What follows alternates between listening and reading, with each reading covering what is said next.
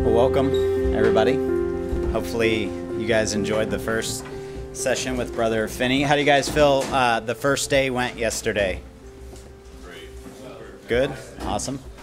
Good. Well, hopefully we can have another awesome day and continue to build upon that and continue to think about and catch a vision for Jesus and his kingdom and what he wants to do in and through us. And I think as just to reiterate, as Brother Finney said, as you go through these times and these sessions, whether it's in your personal devotions and prayer time throughout the day or in the morning or in the evenings, whenever that may be, or if there's something that comes out of each of these sessions, make sure to write those things down. And as he said, act upon them. But, be writing things down that come to your mind and be praying about them and praying through them.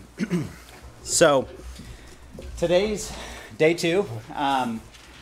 Vocation through salvation is the title, and that might seem like a little bit of a puzzling statement, but hopefully by the end of today's teaching or class here, we can have a little bit better understanding of what that means, vocation through salvation. I think it's good if we stop for a moment and just do a little bit of review from yesterday.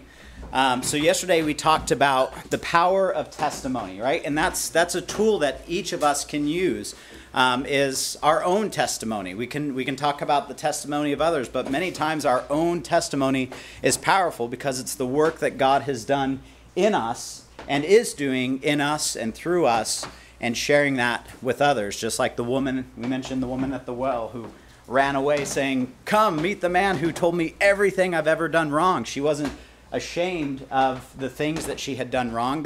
Although they may have been many shameful things, but in Christ things can be redeemed. And when we've been redeemed, we can tell others about the brokenness that we've been pulled out of, the darkness that we've been called out of as we enter into the kingdom of light. We looked at the book of Judges, right? And the downward spiral that book takes. And at the end of the book, there's this echo of there is no king in Israel, and everyone does what is right in their own vision. And for us, we recognize that we do have a king, right? It's not we don't live in the time period of the judges. We have a king, and that king has a vision. What is that vision? The kingdom of heaven on earth, right? It's the Lord's Prayer. Thy kingdom come, thy will be done on earth as it is in heaven. And the way that we can go about doing that and manifesting that and seeing that reality is through the means of making disciples throughout all of the earth, right? It's the command that Jesus gives to us. We looked at discipleship, at least in part, and through my limited experience, discipleship being a missing link in a lot of the chains that, if we think about a link in a chain and it being the missing key, we get the go part. A lot of times when it comes to missions and evangelism, we can maybe get somebody to say a prayer, we can get somebody to make a decision, but where is the teaching them to obey all that I have commanded you? This concept of discipleship being a link that is missing. And we're going to spend a little bit more time probably on tomorrow's lesson looking a little bit more at the relationship between evangelism and discipleship. They are distinct, but they are also very connected with one another. And then we also looked at the importance of seeing the bigger picture, right? We had those zoomed in photos, and it was a little bit hard to make out, and there was several guesses as to what it could be. And then when we zoomed out, the amount of differing guesses or opinions narrowed down. And then as we zoomed out a little bit more, we saw the bigger picture. And the ability to stand back and see the bigger picture gives us a much better, not only appreciation, but a much better ability to zoom in on each of those parts and begin to give proper interpretation and application to things. And we also looked at the importance of asking questions. Many times asking a series of why questions can really lead us to a good place. And hopefully you're seeing, even from Brother Finney's sessions, the importance of, there was quite a number of questions. That was a relatively small section of Scripture. And I mean, this whole whiteboard was filled with questions. And so when we begin to ask the right questions, then we can really begin to uncover a lot of great things.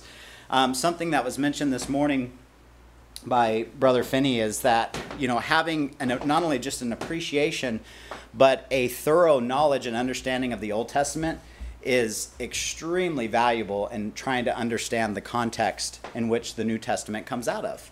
And we're going to look at a little bit of that today. We're going to go back into the Old Testament and begin to build a framework for our calling and our vocation in Christ.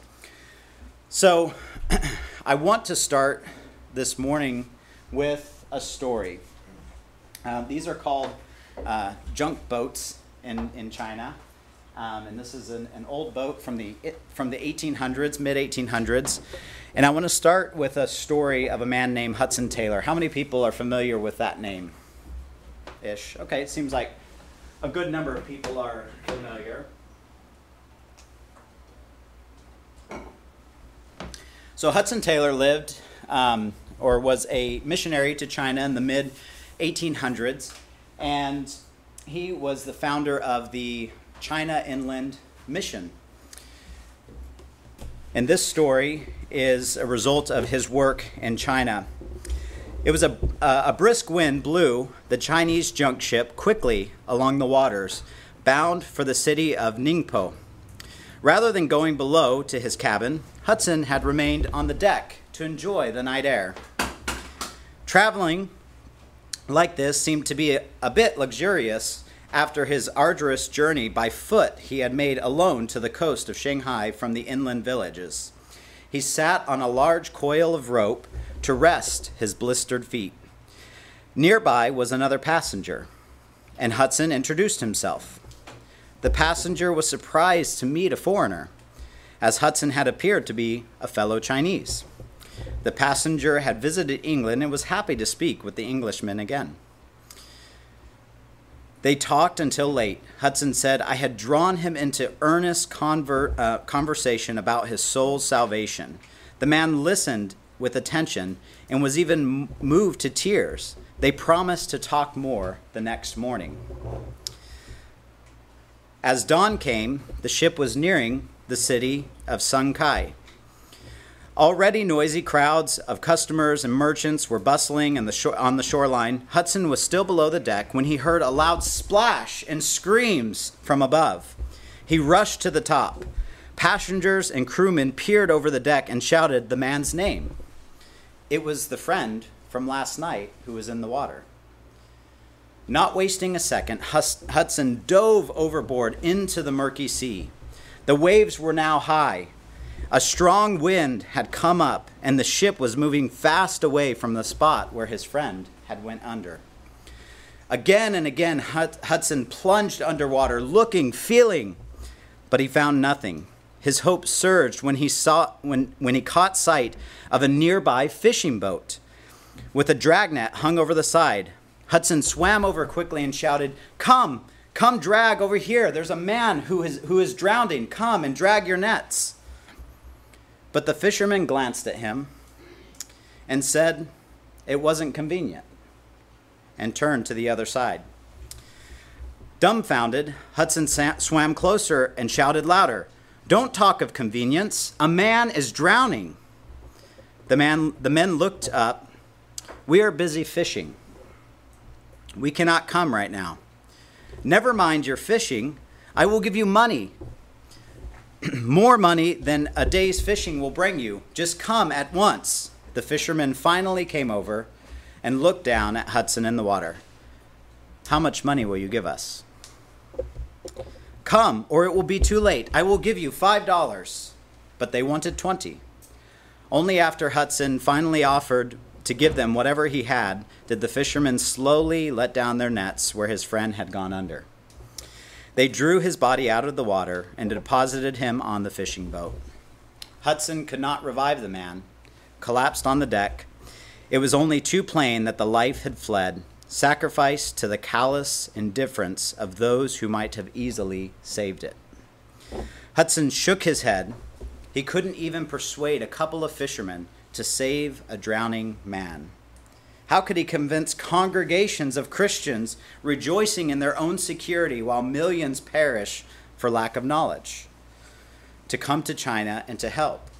After this event, Hudson prayed earnestly to God, thrust forth laborers, and for the deepening of spiritual life of the church so that the men should be unable to stay home. Is the body then of so much more value than the soul? We condemn those heathen fishermen.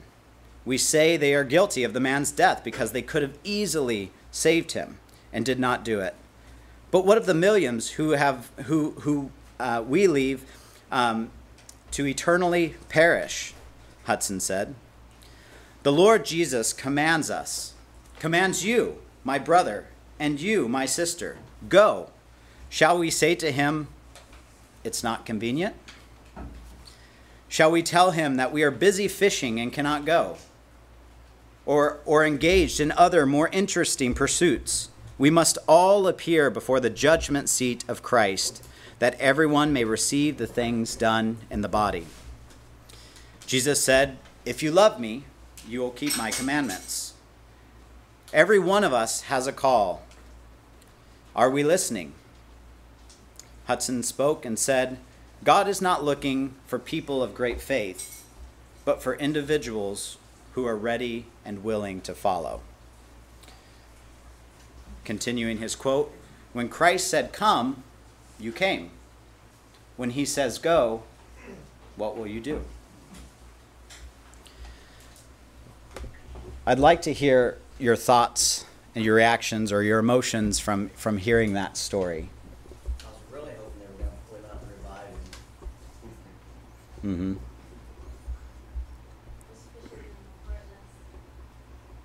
Fishermen were heartless. Mm-hmm.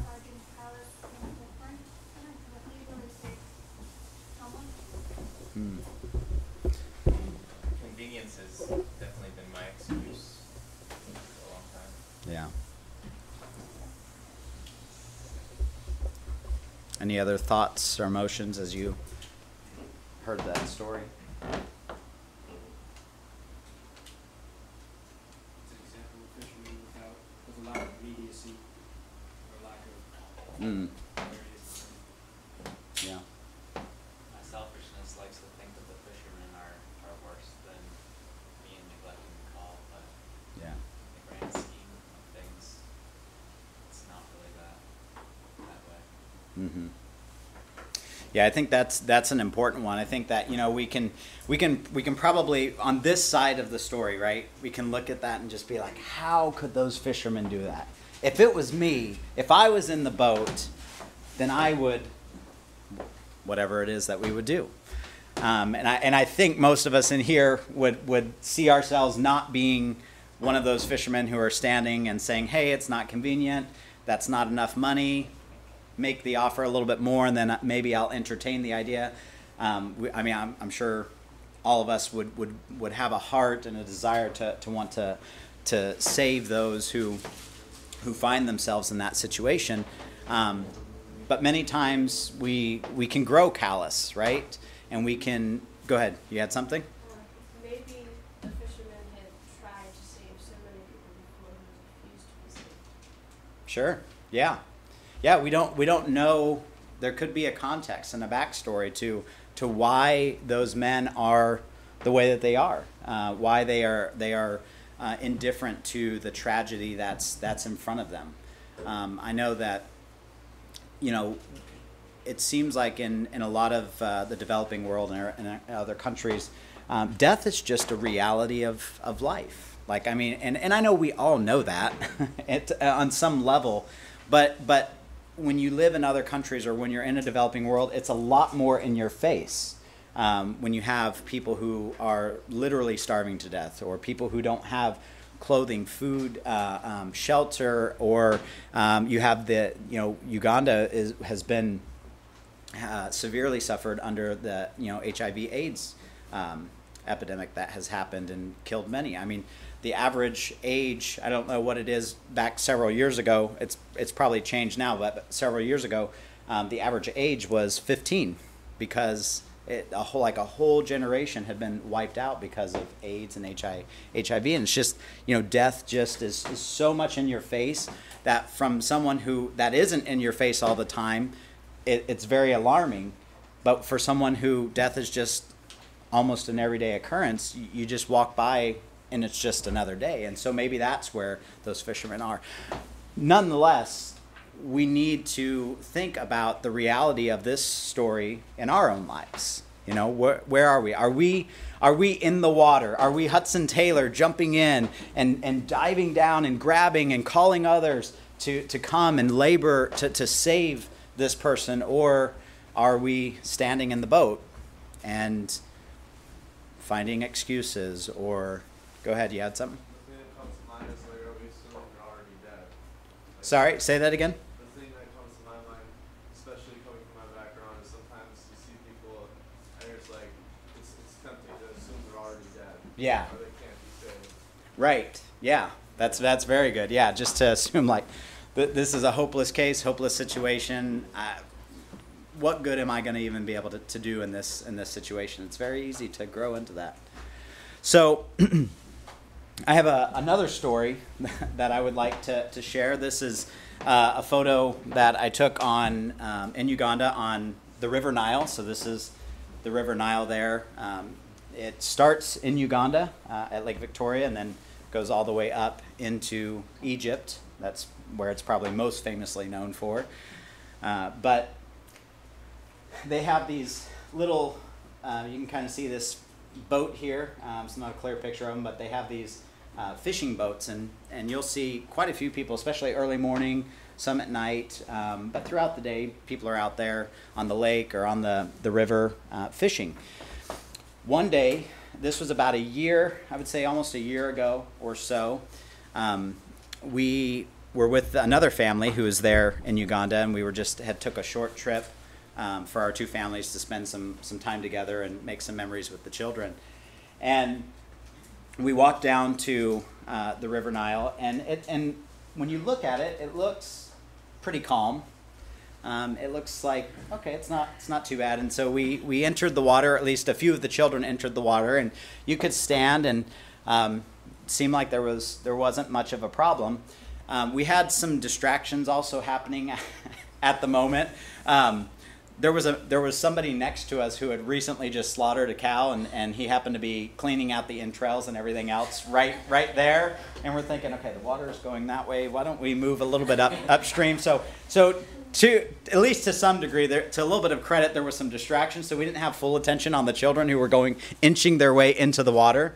And before we knew it, though, I had Ava, who is my oldest biological, Longoli, who follows Carol in age and order, and another young lady, one of the other family's daughter, who were slowly making their way out. Before, all of a sudden, it got a little bit deep. It kind of dropped off. And unknowingly, there was an undercurrent that was happening because we didn't know that a few days, or I guess a day or so before, they had opened up the dam, which is a little bit further on up the river. And so there was a pretty powerful undercurrent. And all of a sudden, we start hearing screams and cries for help. And I see Ava, and she's slowly, it seemed a little bit more than slow, but she's drifting out to the center and kind of going down. And she's not the strongest swimmer. I mean, she's only 11 years old. And all of a sudden, Longoli is seeing what he can do to get to her. Well, he's not at all a strong swimmer. Hopefully, one day he will be. And then we have the other young lady, and she was definitely much more. Was 12 years old at the time. She was much more experienced swimmer than both Ava and Longoli, my two children. And so she went over to try to help Ava, but recognized very quickly that she's not going to be able to get to her, and the current was too strong. So she turned around. I jump into the water, and I'm doing everything I can to move. I mean, it seemed like it took forever to get to her, and I'm trying to swim out there and get to Ava because she was the furthest out. The one young lady had started to make it back in, and I get to Ava, and she's hysterical because, I mean, she can't touch, she can't swim, she's going under, she's coming up. I get to her, I can't touch, I can swim, but I'm totally out of breath and exhausted. And she's panicking, so she's trying to climb up and like pushing me under, and I'm trying to hold Ava up, and I'm thinking in my mind like, I think we're both gonna die because I have no clue. We're moving, we're drifting. I have no clue what to do at this very moment to be able to get her to safety. Thankfully, some fishermen in a boat heard the screams and the cries, and I look over, and these fishermen come up in their boat, and so they reach out and they grab Ava and they pull her into the boat, and then I turn around and I try to look for Longoli, and he's at a different part of the river, and he's just flopping up and down. I look over and I see the other young lady, and she's swimming, but she's not moving. Like it's like she's just standing still because it just was too much, and she was swimming and not moving her arms, but not getting anywhere. And so Ava gets in the boat, so I hang on to the side of the boat, and we get over to where Longoli is. They grab him, they pull him into the boat, and he's just utterly exhausted. He has that 1,000-yard stare, just laying there totally, expressionless. And then we get over to the other young lady, and she's pulled into the boat, and thankfully we go to safety. So it didn't turn out the same, thankfully, as the Hudson Taylor. I mean, these were fishermen who heard the cries and recognized we have a boat, we have an opportunity to save life here, and they didn't even nobody had to go get them and say, hey, come help. They recognized what was happening, and they quickly came to the rescue, and I'm so thankful for those men. Without that boat, I honestly don't know what would have happened. Thankfully, everybody recovered. I think all of the children were traumatized after that situation. They have gone swimming since, so we've got to get back on the bicycle, kind of a deal. But we have a much better appreciation for big water at this point. But that story, the circumstances, that situation could have turned out differently, and I'm thankful that it didn't. But it reminds me of the reality of the call. What if those fishermen didn't answer the call? What if they actually fish, and that day they fished some people, but what about in our lives? Are we in a boat? Are we at a place where there's people who are crying out, or things that we're recognizing that are broken, and Christ has given us the resources that we need to speak into that brokenness? And are we neglecting those everyday opportunities that are around us? So as we start the lesson, I wanted to define our terms a little bit. So Matthew gave us this good working definition for the week, I think, for discipleship, or disciple, not discipleship, but one who allows Jesus access to his whole self. Now, obviously, to be a disciple, to be a student or an apprentice of someone, a master, a teacher, a rabbi, in this instance, it's Jesus, but it's good to always bring further definition to things. It's one thing to say, oh, I'm a student. It's another thing to say that you've actually not only are a student of Christ or a student of Jesus, but you've opened yourself up and allowed Jesus to have full access to yourself. Another piece, actually, that Brother Finney, I think, mentioned today is a disciple is a fisher of men, or people, as he said. We don't have to limit it to men, but fishers of men. And I know this might be a bit cliche, but we need to get in our mind that disciples make disciples. That is a reality of what it means to be a follower of Jesus Christ and to be engaged in those things. It's actually a part of our DNA. When we receive the new nature of Christ, it should be entwined in our DNA that disciples make disciples. Follow me and I will make you fishers of men. This is the result of saying, I'm going to follow Christ. Next class, or tomorrow, I'm thinking we'll talk a little bit more about discipleship, as I said, kind of distinguishing between evangelism and discipleship. But as maybe just to give a little bit of something to be moving around in your mind as you think about discipleship is I think Paul, when he says, imitate me as I imitate Christ, like that's, in my mind, what discipleship is. We don't have to try to come up with a bunch of fancy algorithms and things. I mean, obviously, teachings and studies and various things are helpful, and they're a piece of the equation. But simply, we should each have the testimony to say to somebody, follow me because I'm following the Messiah. And it's not, that shouldn't be a prideful statement. You're not trying to make a claim or statement about yourself, but you're saying, I'm following this way that leads to life.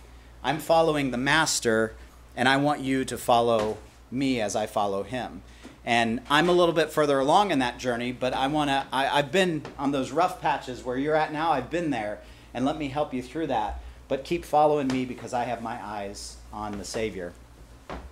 And I think yesterday when we went around the room and talked about some of the reasons of why we're here, one of the things I think that was mentioned was this concept that it's kind of challenging, and maybe I may not articulate it exactly how it was stated. I'm going to articulate it the way I understood it, and you can let me know if it was accurate or not. But this concept of it seems like it's challenging enough to focus on being a disciple that it's hard to know exactly how to start making disciples, because just being a disciple is enough in and of itself. And I can understand that. I think I've felt that and thought that throughout the years. But we have to remember that in the DNA of what it means to be a disciple of Jesus Christ is to be making disciples. That's actually what it means to follow Jesus and to call others to follow me as I'm following Christ. Let's see, what are the different occupations of people in here?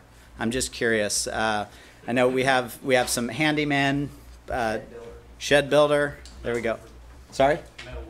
Metal roofer, okay. Cleaner, okay. Contractor. Sorry? General contractor, okay. Truck driver. Sorry? Statistician, okay. Web development. Sorry? Web development. Web development. John, what do you do? I work with Jacob. We do kind of like a bunch of these different things. Okay. Construction. Okay. All right. Well, let's use that. That seems to be a common one that's in the room. So, In a hospital. a hospital. Okay. That's good. What do you do there? I'm a nurse assistant. A nurse assistant. Okay. So I think this example. Well, I'm hoping this example is going to work because I'm coming up with it as we're sitting here. So we'll see. If it falls flat, let me know. But let's use the construction one. I think there's enough different people that work in some line of construction here. So if you have somebody who's what does it mean when somebody's green? They're fresh. Fresh, right? Okay, yeah, fresh. They probably have very little, maybe even no experience, right? And if let's say that you guys are going to be going out and you're building a house. Are you just going to give them the tools and say, have at it? What do you normally do? What's the process, at least to some degree, with someone who's new? Give them a little direction. Okay. Teach them how to run a speed square, cut a 2x4 straight, without cutting their finger. Okay. You supervise more, I imagine. Yeah. Mm-hmm. Probably show them how first, maybe, if you have the opportunity. Okay. Yeah.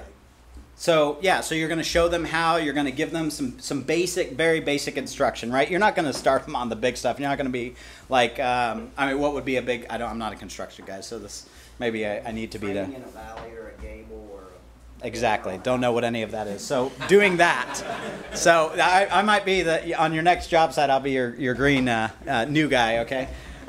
So framing in, what'd you say, a valley or a gable? So you're not going to say, hey, draw it on paper and say, here you go figure this out, right?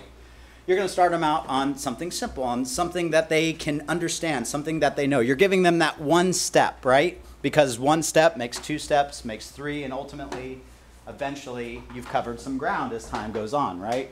And so, if you think about discipleship or discipling from that aspect in the realm of I'm discipling this guy to become a carpenter or an electrician or a metal roof installer, is that, what do you call it? There you go.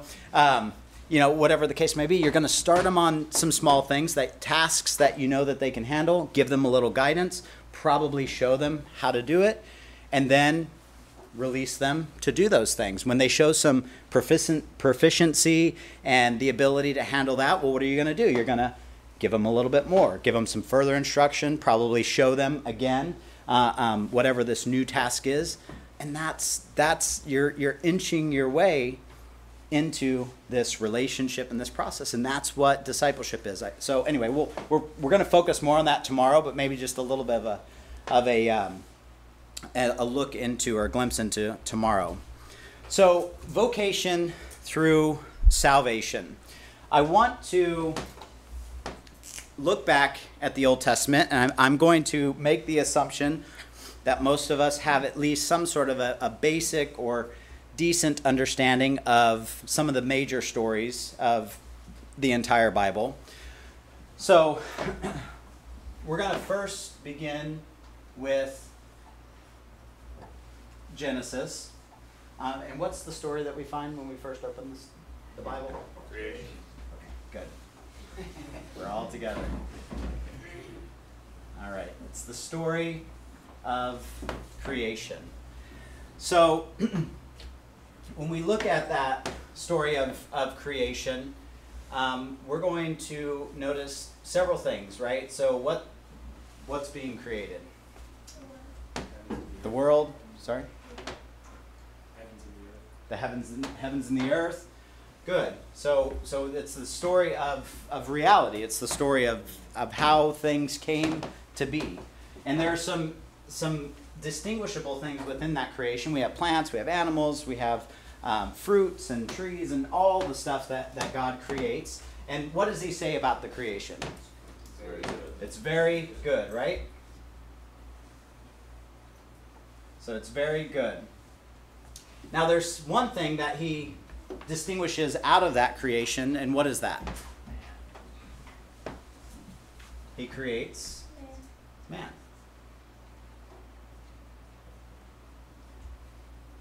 Or human, right? And what is it that is noticeable about humanity? Made in God's image. Living soul. A living soul. Good.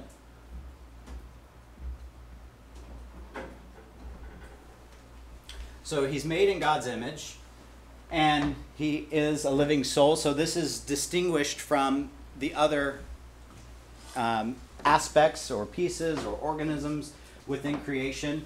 Now, what does it mean to be created in God's image?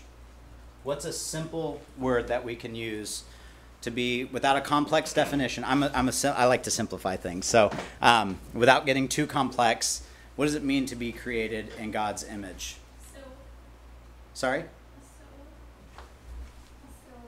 A soul. Okay. What else? Character, personality. Okay. God's likeness. In God's likeness. Okay. What does it mean to be in his likeness? Look like him. To look like him. Okay. So if you look into a mirror, we're getting there. Reflection. A reflection. Reflection. Good. And what's another word? What's another way that we could say a reflection? It's something that represents, right?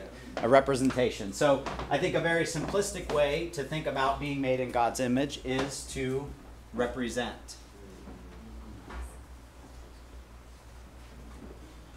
To represent God. So God creates this world. He creates the earth. And he puts mankind, puts humanity in it. And they're going to be his representation, right? They're going to exercise God's rule and God's authority. And the way that they're going to represent God, it lines out a few things there. It says that God created man in his image, in his image he created them, male and female he created them. And he blessed them and told them to do what? To be fruitful, multiply, Have dominion.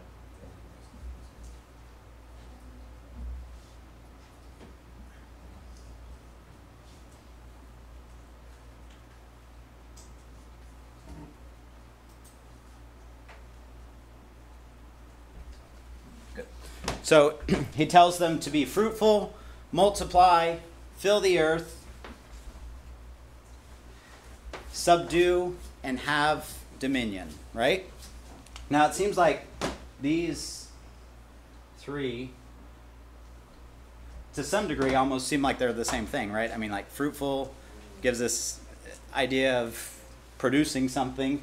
Multiplying is taking that which you've produced and making it larger, right? And then filling is taking that which you've multiplied and actually causing it to fill. I think a way to think about these things, this is the way in which humanity was to be God's image bearers in his good world that he created them. If you think about each of these things, all of these things produce life. These are all life-producing activities. That's how God intended. He creates humanity, and he actually invites them and calls them. It's their vocation. Their vocation is to actually participate in the ongoing work of creation. God's put them there to work, to keep the garden, right? The aspect of work didn't come as a result of the fall. They were supposed to work the garden and keep the ground. So to subdue, what does it mean to subdue? What are the various ways in which subdue is used? It can be used in both positive or a negative way, just in general in English, but Bring it under control. to bring under control, right? So to harness the potential of something, bringing it under control.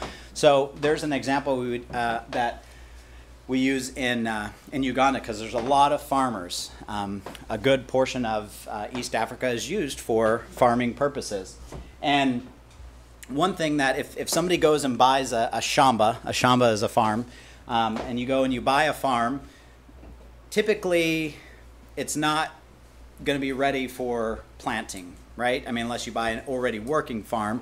What are you going to have to do? Let's say that you buy some major piece of land and you want to grow corn on it. What are you going to have to do to be able to grow corn? You're going to have to clear it, cultivate, irrigate. Go ahead, Dom. Oh. Fertilize. Okay, fertilize. Plant. Very good, right? So you're going to have to subdue the land. You're actually, so you have something, you see the potential of what it can be, and then you're going to harness that potential, and you're going to actually do what's necessary to make it produce that which you desire to plant or cultivate, right? So I think this is the sense in which subdue is happening, that God's putting humanity in this in the world or in the garden, and the potential is limitless, and they have this amazing opportunity in front of them to harness the potential of God's good creation. And he tells them to have dominion. What does dominion mean? Sorry?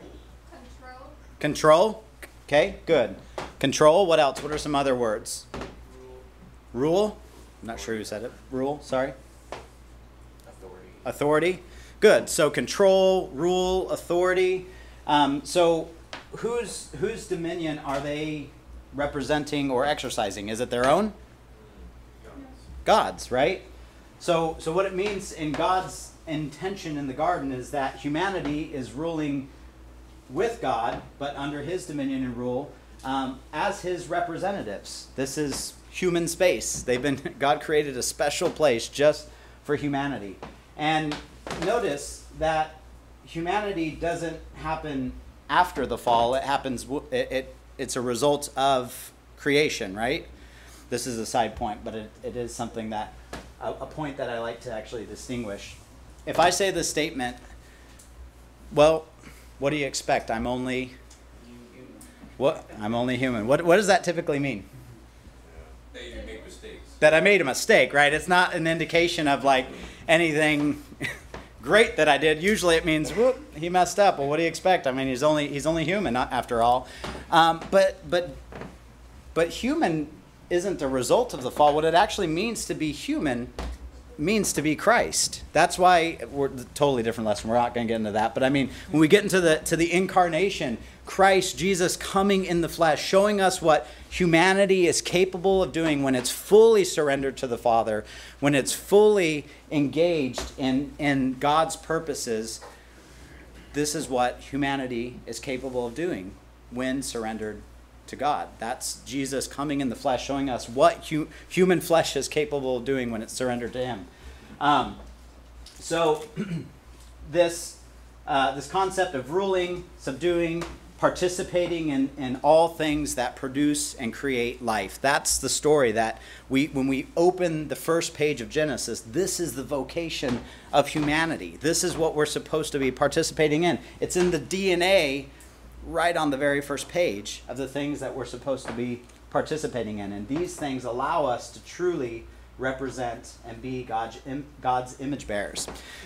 Now, if we get to the end of the Bible, and this is, we're zooming out, guys, so the Bible is a lot more complex. It's got a lot of layers, okay? So there's a lot between Genesis and Revelation, but I'm wanting us to zoom out and look at some pictures here. So when we turn to the book of Revelation, actually, let's do that. Let's have somebody...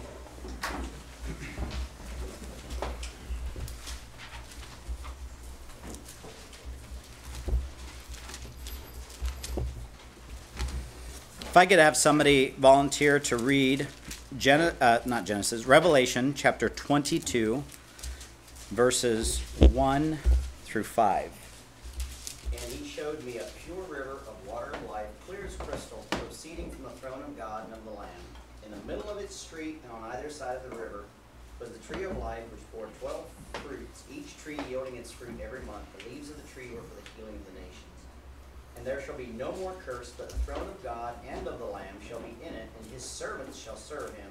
They shall see his face, and his name shall be on their foreheads. There shall be no night there. They need no lamp nor light of the sun, for the Lord God gives them light, and they shall reign forever and ever. Thank you, Brother Nate. So, as you started just those first few verses, what does this give you a picture of? Does this remind you of any other place in the Bible that has been talked about?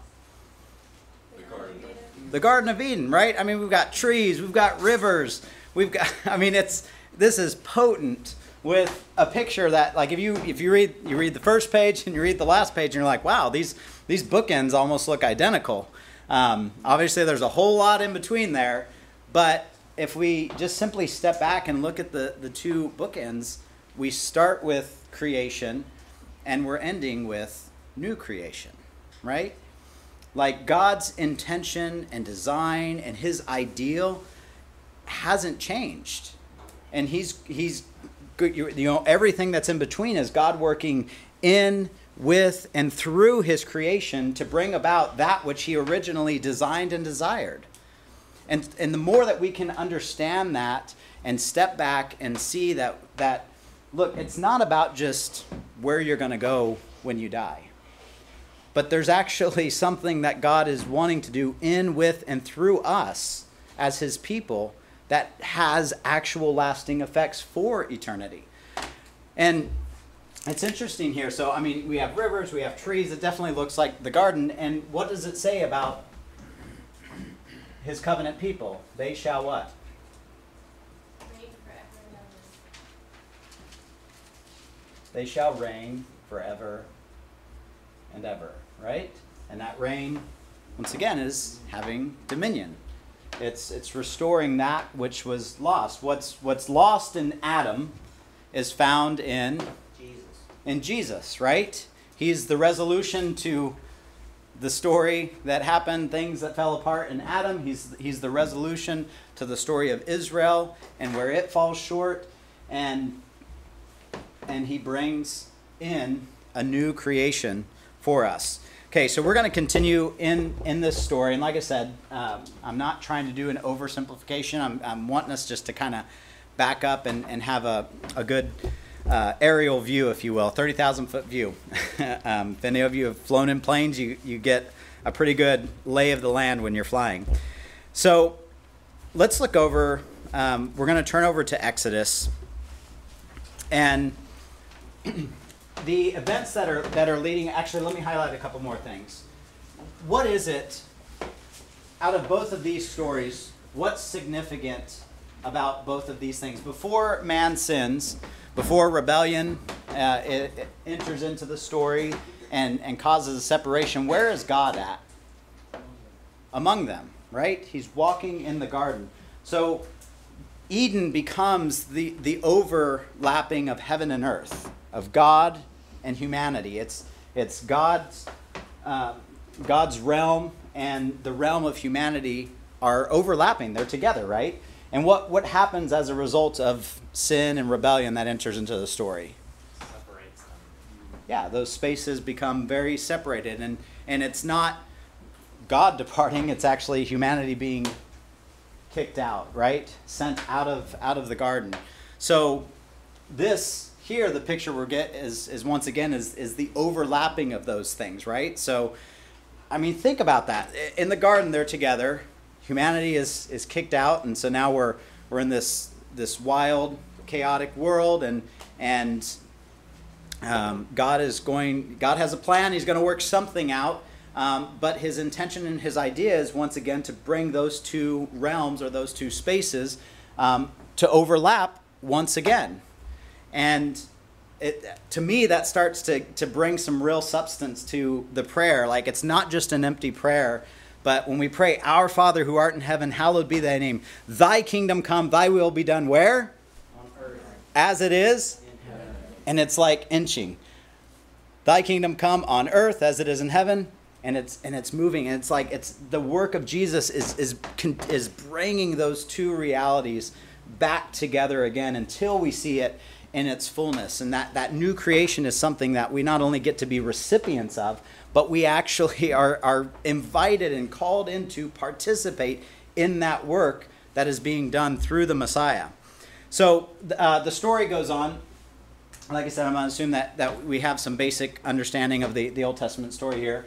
And God raises up. So curse enters into the story as a result of sin, right? And later, there's a certain man who enters the story named Abram, later Abraham. And what's going to come as a result of this? What are some of the promises made to Abraham? Be a father of many nations. Okay, so he was going to be the father of many nations. Through him all nations will be blessed. Yes, very good. So, all the families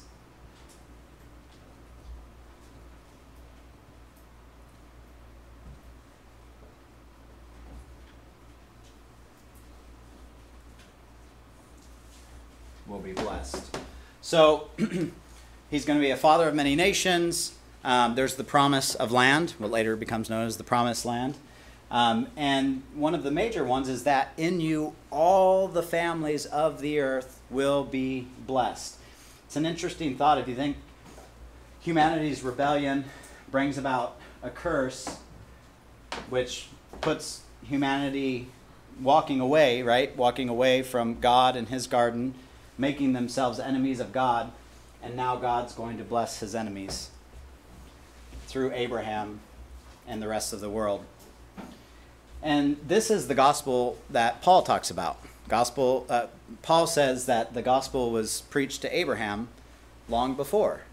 And that good news was that he was going to establish a man and his family and reestablish his blessing among humanity so that it could spread to all the world. And that's the calling that Israel had. That was the mandate of Israel was to step into this as his covenant people and then to manifest that to the rest of the world. Now we know how the story goes. doesn't quite work out the way that Yahweh had hoped, because once again he's taking the risk. He's using these human agents that are free will agents to choose and do the things that they want to do, just as Adam and Eve chose to eat of the tree in which they were not supposed to eat of. And so if we fast forward a little bit more into the story, we find Israel growing as a nation, and they find themselves in the land of Egypt, right? As a result of a great famine that happens during the time of Joseph. As we know, I hope we're familiar with that story. He's sold into slavery by his brothers. He's taken to Egypt. Fascinating story. Do an inductive Bible study on the story of Joseph. I'm telling you, it's amazing. But he's sold into slavery.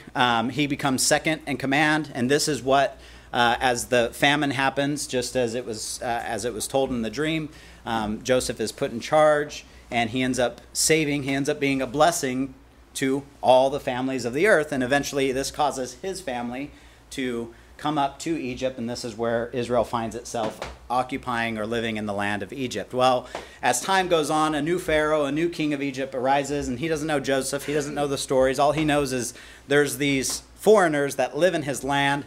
There's a lot of them, and there's a chance that they could rise up and maybe overtake us. And so he is going to bring them into subjection, bring them into slavery, and that's where we enter the story of Moses, right? Moses is one who is raised up to become the deliverer. God uses him to be the deliverer of the people of Israel out of Egypt. And when, another fascinating story, but we're not going to go too deep into it, but when they're called out of Egypt, where do they travel to? The first place they come to the Red Sea, right? They're enslaved to Pharaoh in Egypt. They come to the Red Sea, they come out, and then where's the next destination it talks about? Well, they travel through the wilderness mainly to Mount Sinai, the next actual location. So they get to Mount Sinai, and this is where God's going to make a covenant with his people. So turn over to Exodus chapter 19.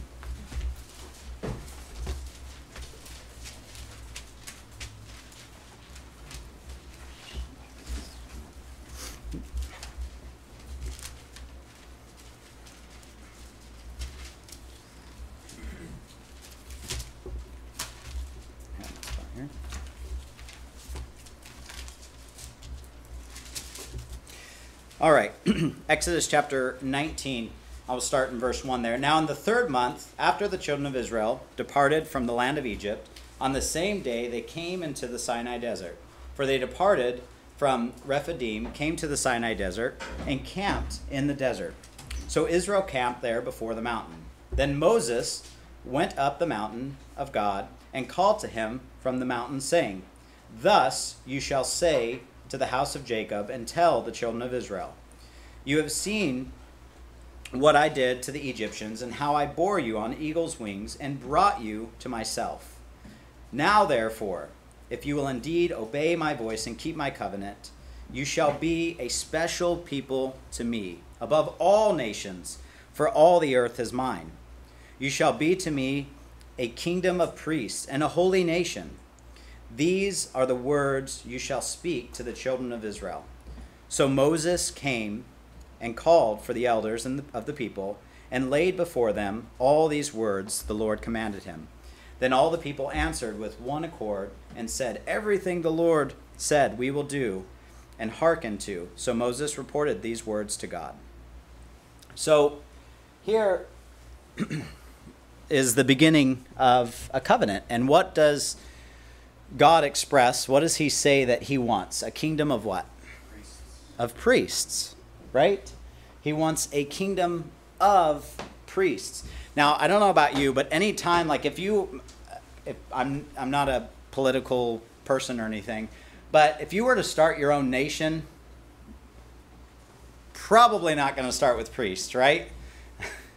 I mean, I would think, especially in nowadays, like if you were to find some piece of land and be able to start your own nation, what's one of the first things you want to make sure to do?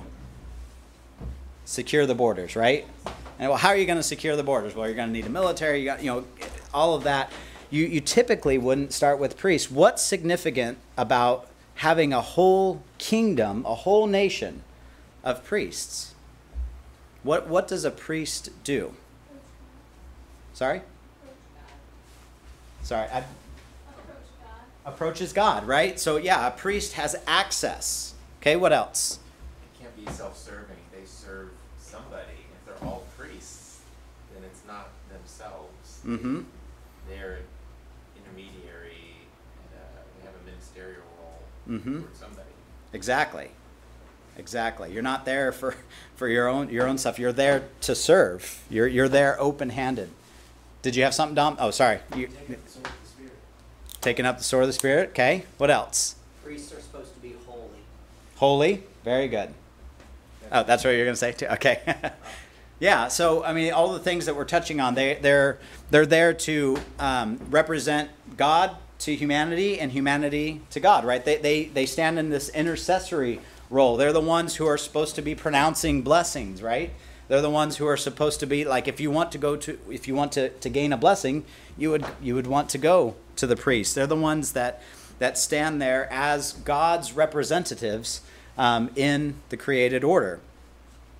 Now, sadly, it doesn't take long, but does God get a kingdom of priests with Israel?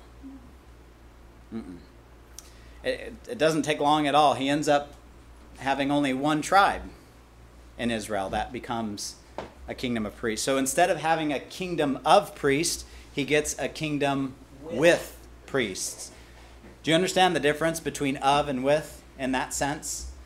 A kingdom of priests means the whole everything, the whole kit and caboodle. Like the whole thing, everyone is a kingdom of priests and is there to intercede and to bless and to play a part in being God's representatives.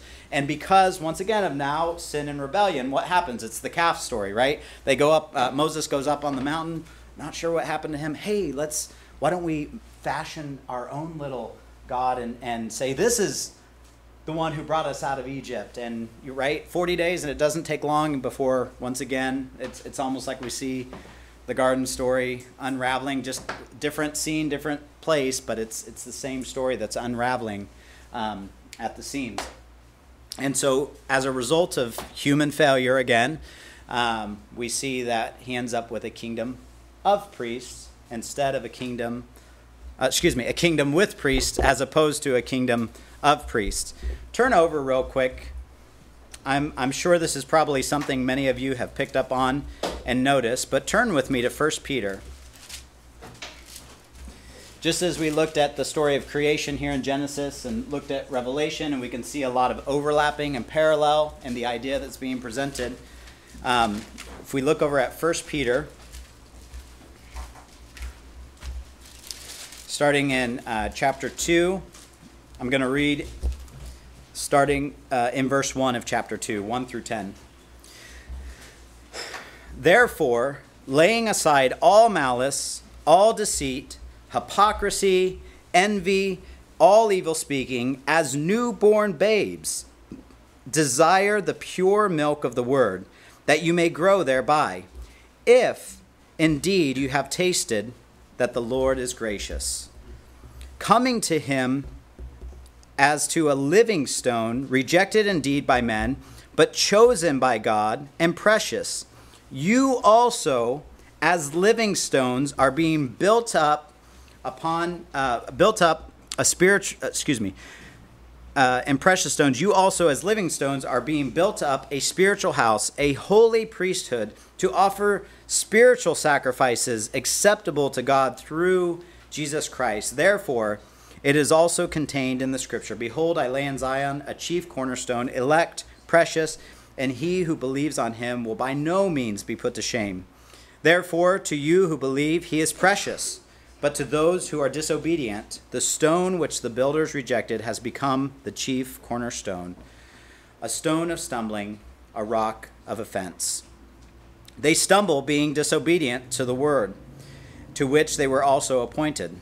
But you are a chosen generation, a royal priesthood, a holy nation, his own special people, that you may proclaim the praises of him who called you out of darkness into his marvelous light, who once were not a people, but now are the people of God, who had not obtained mercy, but now have obtained mercy. What story is Peter thinking about? The story of Abraham, Yeah, Israel. the story of Abraham and Israel. The story is. Did you catch the? It's like the exact wording from Exodus 19, verses 4 through 6. A chosen generation, a royal priesthood, his own special people. Peter has in mind, oh, you know what? They failed, Jesus succeeded. Where Israel fails, Jesus succeeds. He's the resolution to Israel's story, and he's God's idea. God's plan hasn't changed. God wanted a kingdom of priests, and these priests were to manifest and make him known, to be a blessing to all the families of the earth, to establish a place in which everyone could look and see who Yahweh is, because his people are holy and special and called. And that hasn't changed. Peter's saying, that's you. He's speaking to the church here. He's saying that we're not just stones like the temple of Solomon was built. Solomon's temple was glorious. It was great. I mean, all these stones and jewels and all these things that were brought together to build this magnificent temple.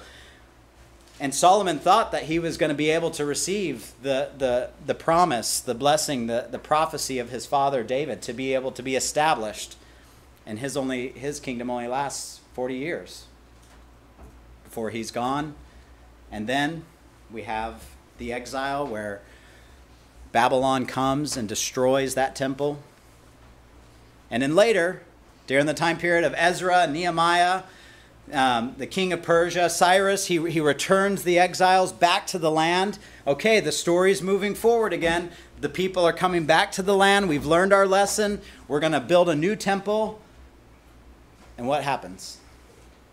No presence. They're waiting. We've built the temple. There's no presence. And then we meet Jesus. Emmanuel, which means God with us. Destroy this temple, and in 3 days, I'll rebuild it. What kind of claim is Jesus making? Wait a second. Okay, we had Yahweh's presence. We had God's presence in the garden. Man walked away from it.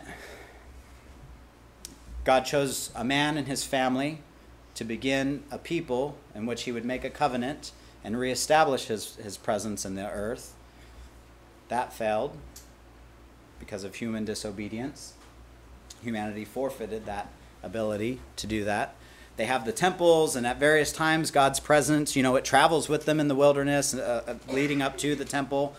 Well, that temple is destroyed, and now we have Jesus. And he's reorienting everything. He's taking what they think, and this is why it's hard for a lot of them to see Jesus is the Messiah. Like, what can come from Nazareth? Wait a second. Let's go back to the textbooks here. Something's not lining up here. This is not. We remember David, the days of David, and that's what the new Messiah is going to look like, because we're under the occupation. We're being occupied by Rome, and it's going to be somebody who's going to rise up, and we're going to be able to fight. So that's where you get the zealots, these various sects within Judaism that begin to develop. And Jesus comes lowly, riding on a donkey, right? He comes as the sacrificial lamb. It's God with us, and reorients his disciples' mind around what it means to follow me. Think about those early disciples who left their nets, they left their boats, they left their family to follow after Jesus. I've thought about this before. Like, what do you think their thoughts were when it came to Jesus saying, unless you deny yourself, take up your cross daily and follow after me? Because Jesus hadn't gone to the cross yet. Like, I've thought, like, how would they have received that? Would they have been like, this guy's a little off. Not sure what that means, but okay. All right, Jesus, we'll keep following. I wonder, like, was it the actual day, like when all of a sudden they're seeing him walk up the hill, he's carrying the cross, they're nailing him to the cross, and he gets raised up. It's got to be at that point that they're like that had to be a light bulb moment, like, oh, that's what he meant. Like he didn't just mean like I had to forsake my life, like I had to leave my family and I had to leave these few things. Like he said, unless you're willing to actually die, you can't be my disciple. And he just gave his life. That's what he's calling me to. That's what he's calling you to. That's what all of us, he's calling us to. And Peter here, I mean, think about Peter and everything that he goes through as he's following Jesus. And Peter here, he's thinking, he's now drawing this picture of this Old Testament thought process, this of the story of Israel, that God's presence dwells where? In the temple, right? Well, Jesus came as that new temple, God with us. It's a whole new way of thinking. And now where does God's presence dwell? In and among believers. That's why the Pharisees come to him and say, where is this kingdom of God? And Jesus says, the kingdom of God is not something to be observed with signs and observations. So you can point and say, here it is, or there it is. For behold, the kingdom is where? Within you. Within you. What's that reference? Luke 17.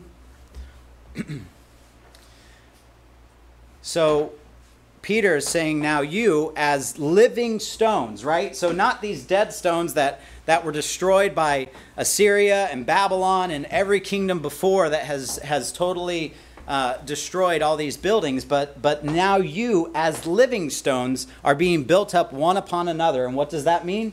We become it says there, the dwelling place of God, right?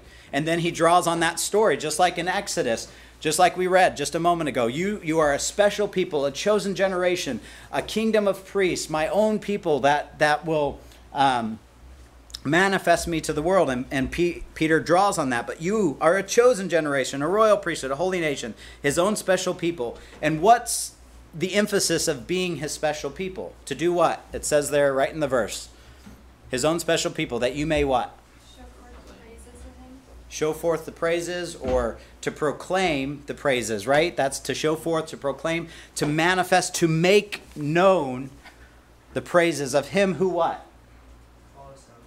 Called you out of darkness and into his glorious light. So is salvation about not going to hell? Any reference of that in any of these pictures or typologies or anything, like, that's not at all a motivation. There's actually zero motivation about that. It's about being called out of darkness and called into his light so that you can do what we were created to do over here, to represent. Jesus comes as the express image, right? The actual representation, the Word made flesh. He comes as it and he says, follow me.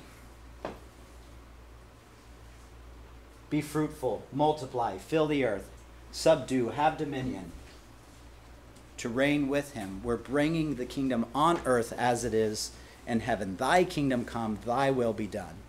And how do we do it? By making disciples. By proclaiming, showing forth the praises of him who called us. It's the same. Remember what we looked at yesterday. What were each generation rose up. It said that they didn't know Yahweh and the things that he had done. They didn't know about how God, with mighty hands and outstretched arm, led the people out of Egypt. They could have overcome by their testimony, but they didn't pass it on. We can overcome by the blood of the Lamb and the word of our testimony. In a very real way, with a mighty hand and outstretched arms, we prevail. right? So we need to make sure that we proclaim the praises of him who has called us out of darkness and into his marvelous light. Let's not forget that testimony. Once again, it's not about us. We're talking about what Jesus has done and how he's brought us into this covenant and how that is supposed to remake us, renew us, so that we can do what we've been called to do.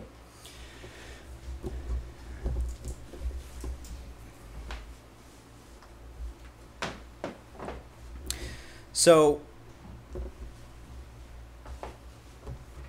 for those of you who are car people, I'm not, but this is a helpful illustration. So I'm not exactly sure what kind of a vehicle this is, but the maker and creator and idea generator of whoever developed this vehicle, is this what they probably had in mind when they first built it and developed it?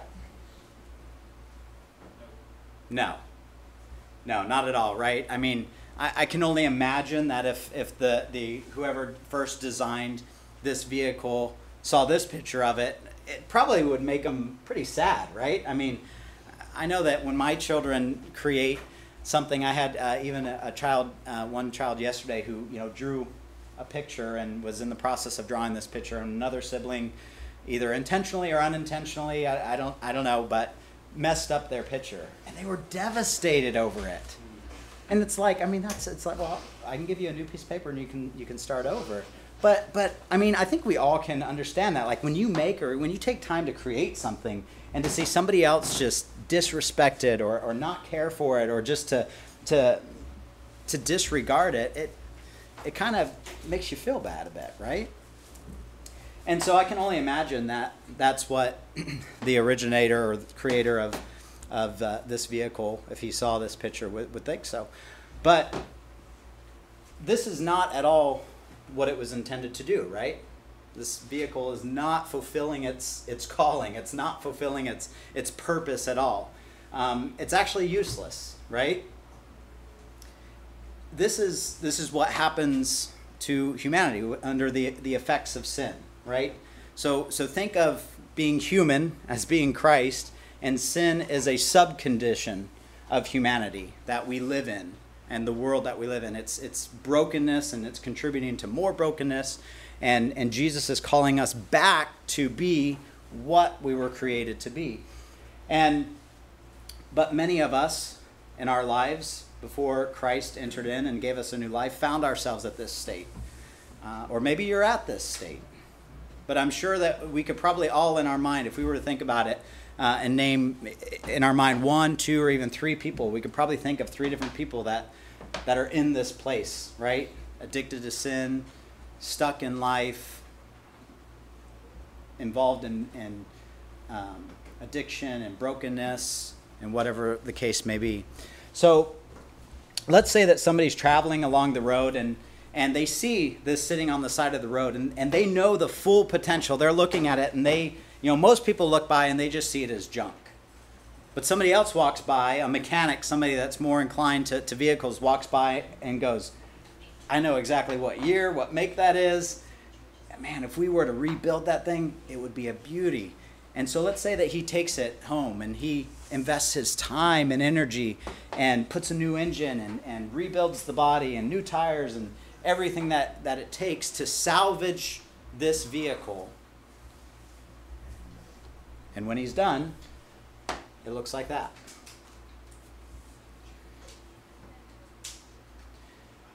Now,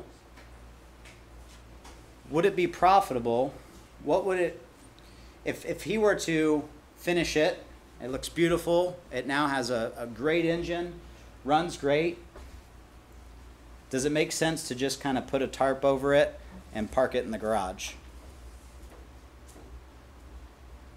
No, it's not fulfilling its purpose, right? Like it may look beautiful on the outside, but it's just parked. It's not functioning. It's not doing, once again, what it was created to do.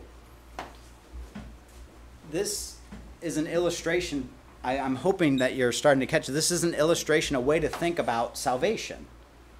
That salvation is not from something. You're not being saved so you don't go to hell. You're saved from something for something. Salvation is about being saved from something for something. And that something is for the here and for the now. So when we go from this state to this state, we're not meant just to be parked, throw a tarp, hey, just stay clean, make sure we don't get the clothes dirty, just make sure that we stay nice and tidy, we don't want to mess anything up. It's for a purpose. The goal of salvation is not for you to go to heaven when you die. The goal of salvation, rather, is actually for heaven to be manifested in you to the rest of the world. It's not about making sure that I get the train ticket so I know what's going to happen when I die. It's about actually heaven becoming manifest in me to the rest of the world, to my friends, to my family, to my neighbors,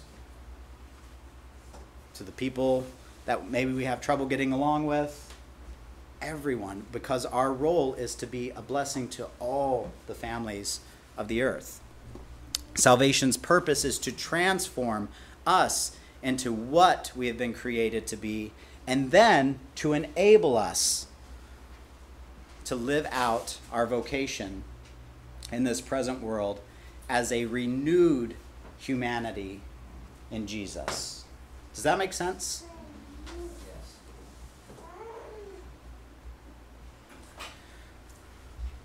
So we are salvaged. If we want to give a definition, my simplistic definition that I like to use for salvation is you are salvaged to be human. Just like that car was salvaged to be a car, Jesus comes and he renews humanity. We are salvaged to actually be human, because what it means to be human is to actually be in relationship and surrender to God and allow God to work in, with, and through us to be what God intended and created us to be. We're running short on time. I think I go till 12, right? 4:12:30. Then I cut into lunch. I don't know if everybody will be happy with that. So maybe I still have a few more things that we were going to get to. Maybe I will actually save that and we'll start with that tomorrow. So keep this picture in your mind. We'll do a review time tomorrow. Keep this picture in your mind as we begin tomorrow's lesson with all of this. We have about 15 minutes left, so maybe with that time, I'll open it up, and if there's any questions or comments or anything that anyone has, then we can maybe discuss those things.